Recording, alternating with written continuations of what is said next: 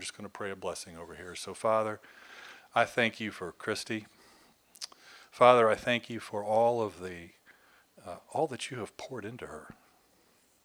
I thank you for the revelation that she has received about who she is in you. And I pray, Lord, that her words today would spark that degree of revelation in each and every person who hears them. Father, for that is what you came to do, to help us understand who we truly are and to restore us to that after it was lost. And so, Father, just bless her. Take away any nervousness or anxiety that she may feel. Let this just be as natural as talking to her cats at home. So I just give you thanks and praise, Lord. And I ask all this now in Jesus' name. Amen. And just so you know, she has told me in the fact that she practices talking to the cat. So, I mean, that's kind of a natural thing. So do you have the over-the-ear thing, or are you going to use this? It doesn't matter. I think you're going to use this. I can hold this, then it won't crackle at me. Yeah, you should be good. And let's back you up just a touch. Yeah. So you don't I'll run out fall of cord. down here, and this is like that. Uh-huh. There you go. As you can tell, I'm not really good on technology, so I have the old school stuff. Good morning. How are you this morning? You all here because you want to be here or because you think you should be here? Good question, right? Well, I hope we're all here because we want to be here.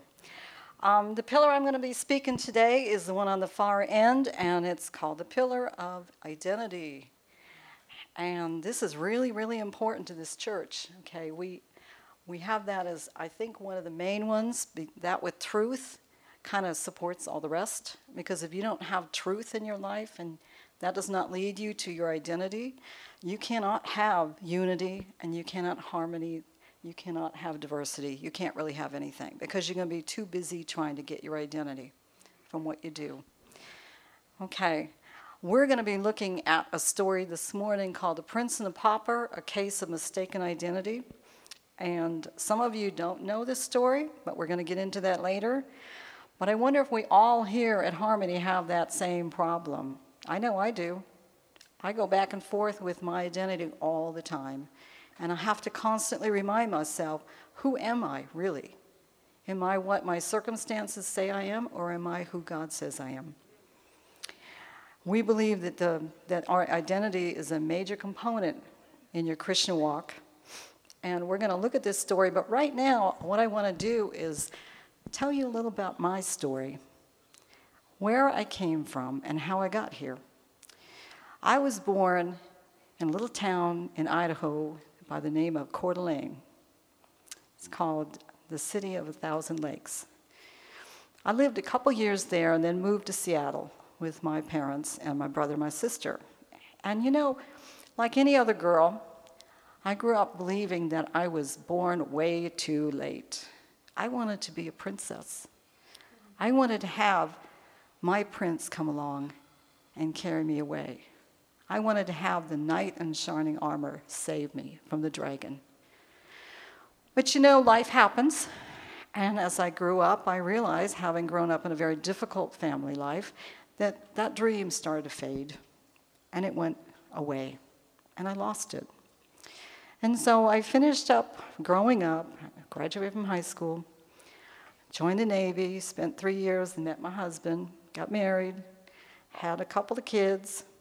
And at the age of 25, when we were living in Scotland, I accepted Christ as my Savior. I had gotten to the end of my rope, and I didn't know what else to do. So, as you can imagine, this was like, oh my gosh, this is the best thing that could ever happen to anybody. Okay, so I was on top of the world for a number of years. And then slowly, the cares of life started to steal that excitement away. And I slowly went back to being that lost little girl.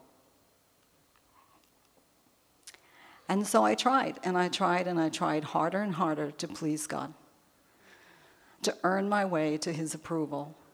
And no matter what I did, It didn't make any difference. I didn't feel any closer.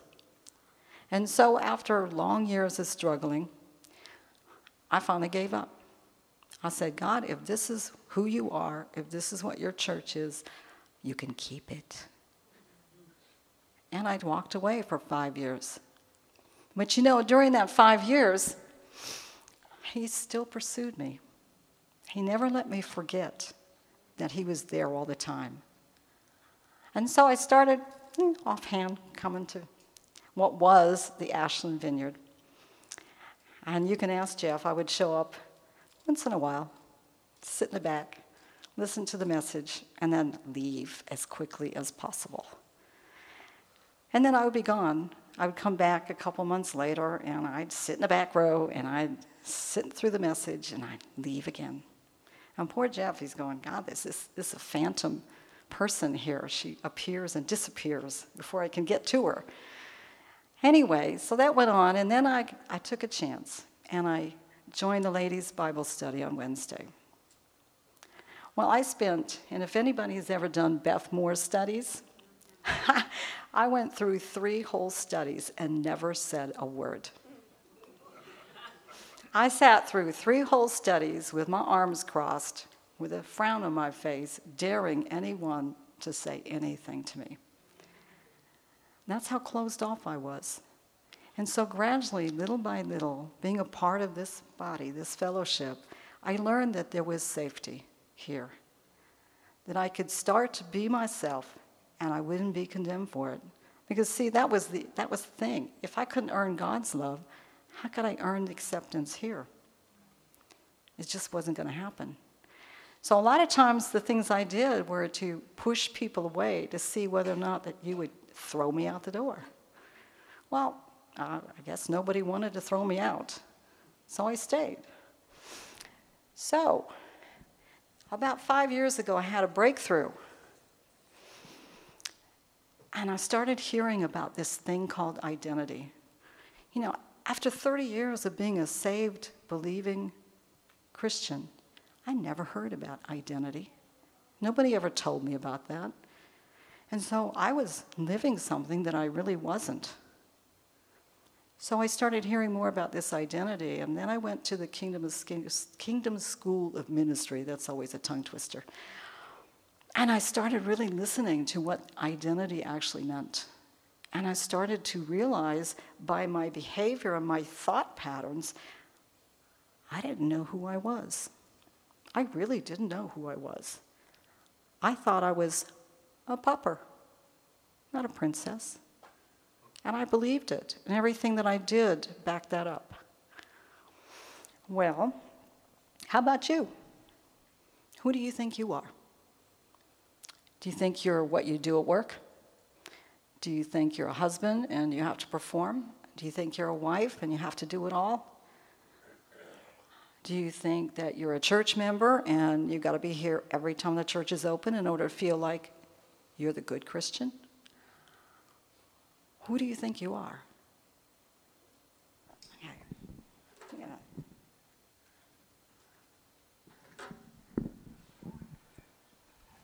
Which brought joy and celebration throughout London.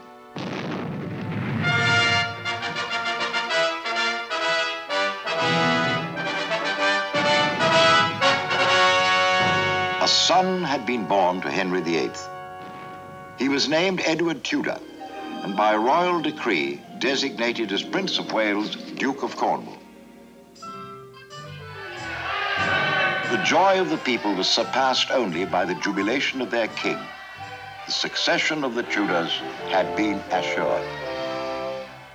Though few took note of it, another baby was born at the same hour of the same day to a pauper family in Offal Court out of Pudding Lane. And by some mysterious happenstance, the babies were born identical.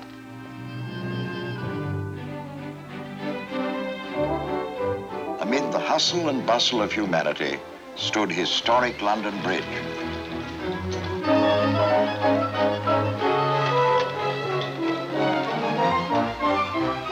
Here the pauper child, Tom Canty, grew to boyhood.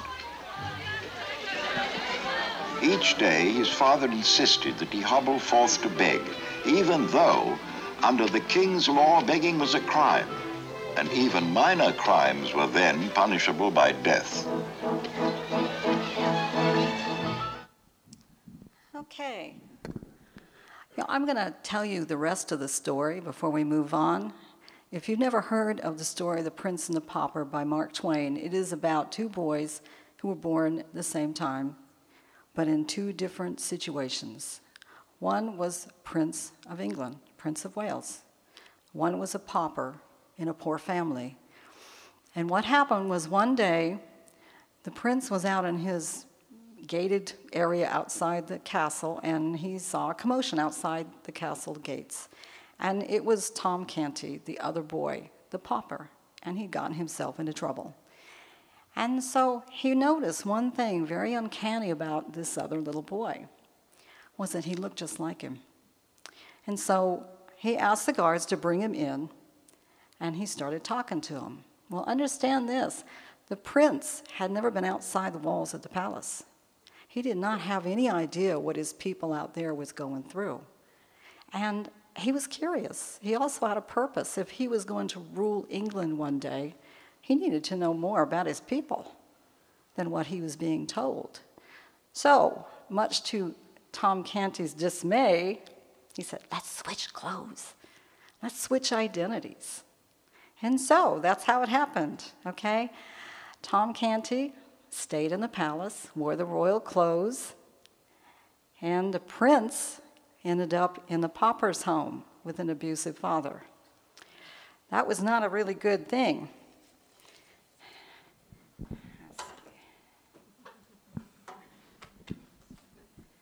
Identity is something we all struggle with. And I don't know about you, but we all are sitting here, some of us, very, very deeply into a case of mistaken identity. We really do not know who we are. All right? So that is why identity here at Harmony is such an important part. And I'm going to go ahead and read this for you, and then we're going to go ahead and talk about this a bit. We are a family. Families don't always work together well, do they? Who desires God's will for our lives. We choose to live out of our true identity as a beloved son or daughter of God and seek to replace his will with ours, knowing that the Father always gives good gifts to his children. Now understand, how can we tell, each one of us, whether we're living out of our true identity or whether there's a confusion here? Well, our behavior doesn't always tell us that. Remember, behavior does not dictate identity. All it does is give an insight as to what you think and who you think you are. And so it's valuable to be able to tell by looking at it, but it is not who you are. And I just want to make you aware of that, because I don't want anybody thinking, well, I do this and do that, so I must be really bad, because that's not true. Okay, first of all, we're going to look at the prince and his characteristics. He had a destiny. He was born into the royal palace. The minute that child drew his first breath, he had a purpose.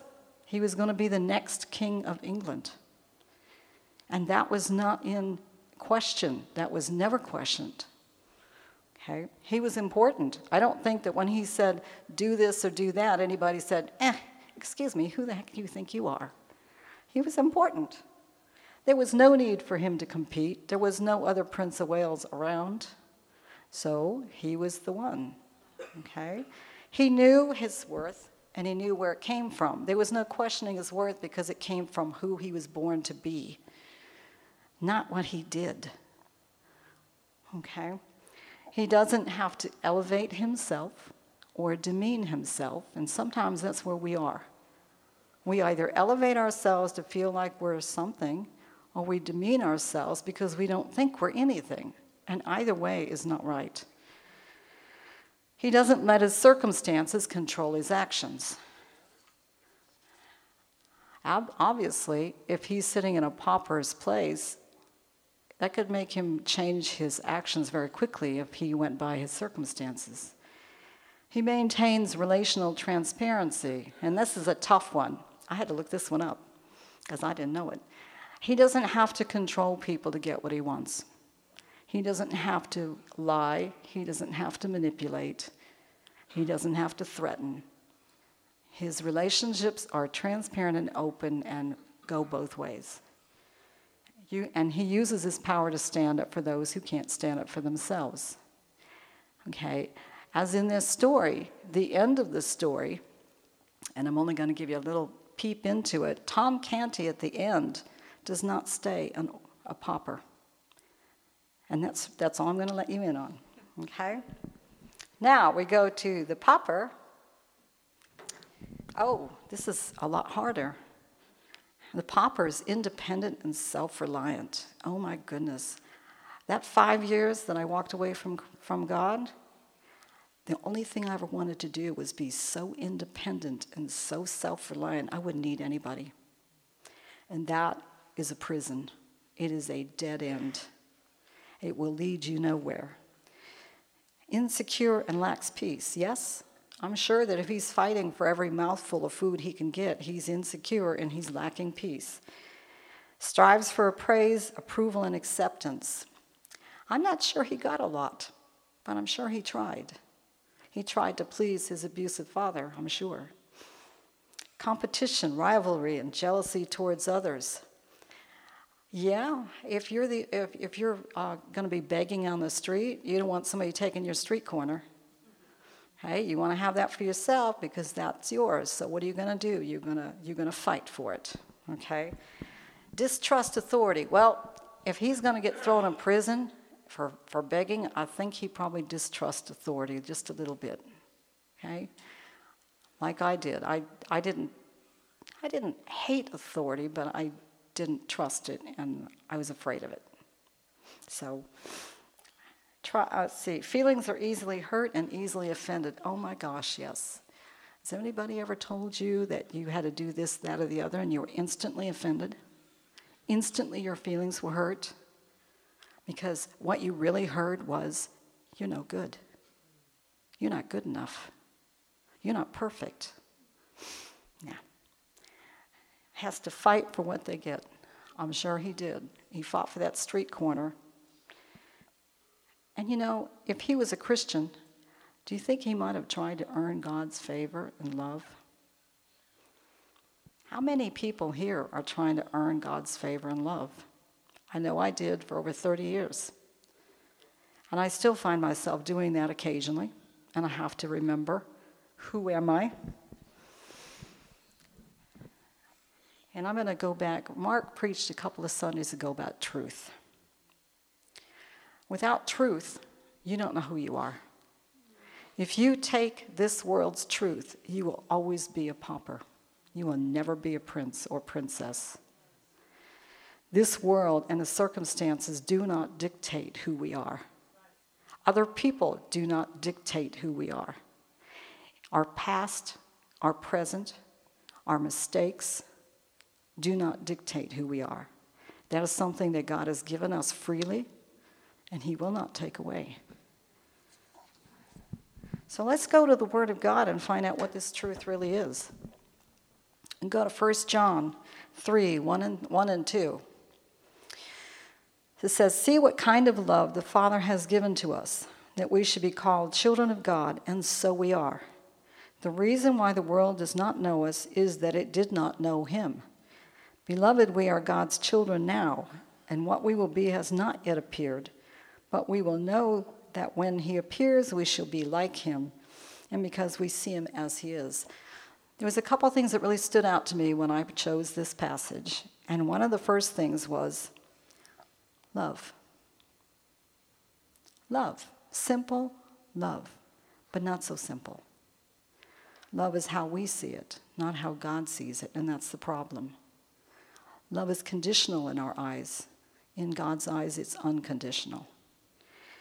The second thing was given to us. Well, we know that God is truth, and God is not an Indian giver, as it were. So he's not going to give us something and then take it back, because it's not dependent on our behavior, and it's not dependent on us pleasing him. And then it says, we're children of God. We're called his children. not a pauper, not somebody who has to earn that position, but his child. His child. And it doesn't matter. It doesn't matter what you look like.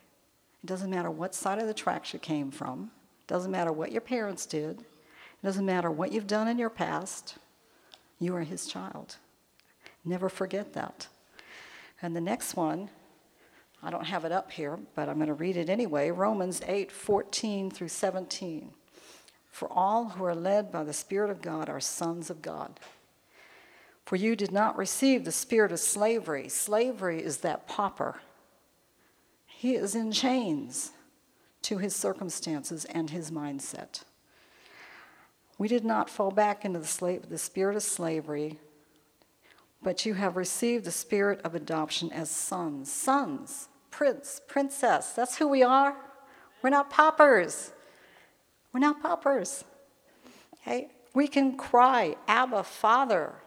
You know, we have that big, it's like you said, we have that God that sits up on high and that is almighty and that is everlasting and is everything we could ever hope for and wish for and can never, ever reach.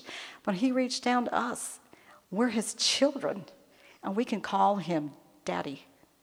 Daddy. Daddy, I blew it. Daddy, I feel like I'm not good enough. Daddy, I was wrong. Daddy, I'm hurt. We can do that. The Spirit himself bears witness with our spirit that we are children of God. And if children, then heirs, heirs of God and fellow heirs with Christ. Okay, well, heirs mean we're going to inherit something. Just as Edward was going to inherit the throne, we're going to inherit as well. We're going to inherit the kingdom. We're going to be with Christ as brothers and sisters. So we come to this point, and I'm going to switch it again. We come to this point, and you have a choice. You can live in a palace, or you can live in a poorhouse. You can take the prince out of the palace, like they took Edward, like Edward took off out, and you can put him in a pauper's life. And if you ever have a chance to watch this movie, you'll see the struggle that Edward went through to get back in the palace, because he never lost sight of his identity, no matter how rough things got. But then poor Tom, he's sitting in the palace, and he knows exactly who he's not, and he's not the prince. And yet, during this point in time, the king died. And guess who was going to be crowned king?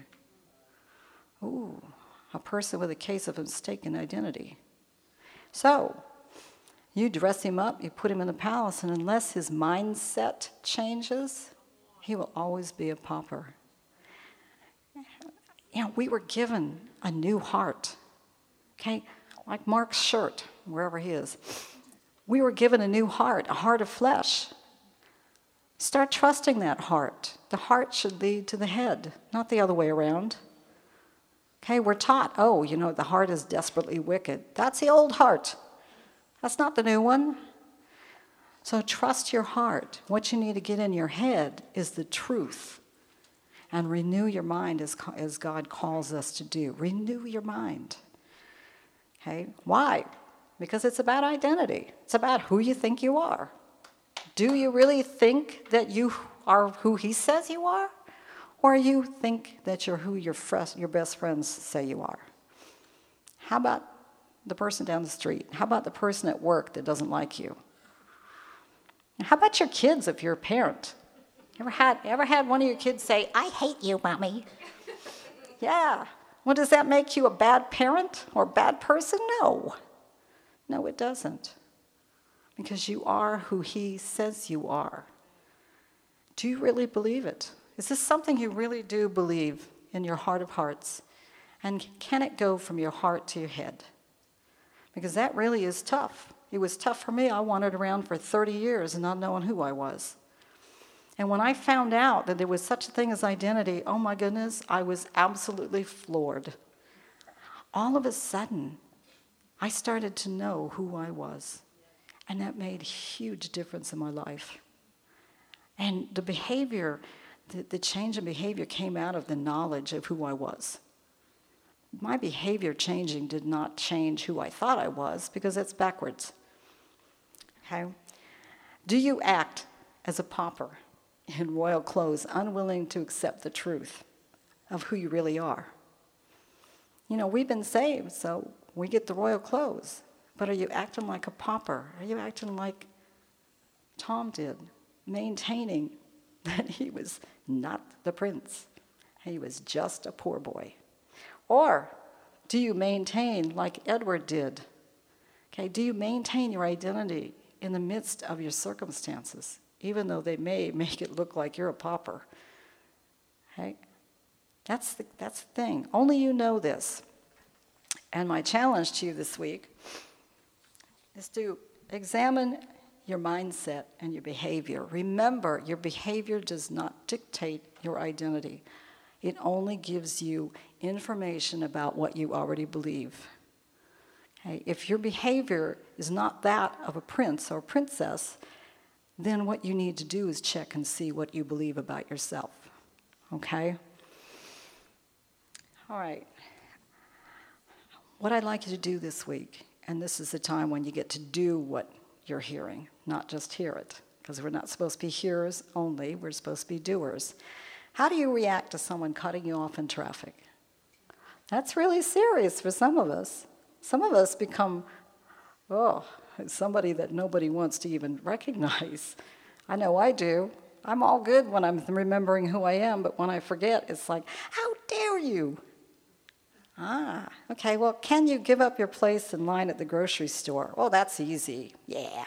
When you're in a hurry and you're hungry and you just want to go home? That's when it's not so easy anymore. Are you willing to pay for the person behind you in the drive-thru, especially when they're honking their horn and waving at you because you're taking too long to order? Then is it so easy? No, because then you want to turn around and do bad things. So what about when you offer to help somebody? Oh, yeah, I'll pray for you. Do you? Oh, yeah, you can call me anytime you want. 3 a.m? Maybe not. What would your marriage look like if you honestly served your spouse out of a prince or princess's heart that didn't need to get your needs met? That would be radical. How about your family? What would it look like if you served your family the same way? You didn't get offended. You didn't get your feelings hurt. You didn't get angry. Right? What would that look like? I wish I had known that 30 years ago, because I think my family might have appreciated that.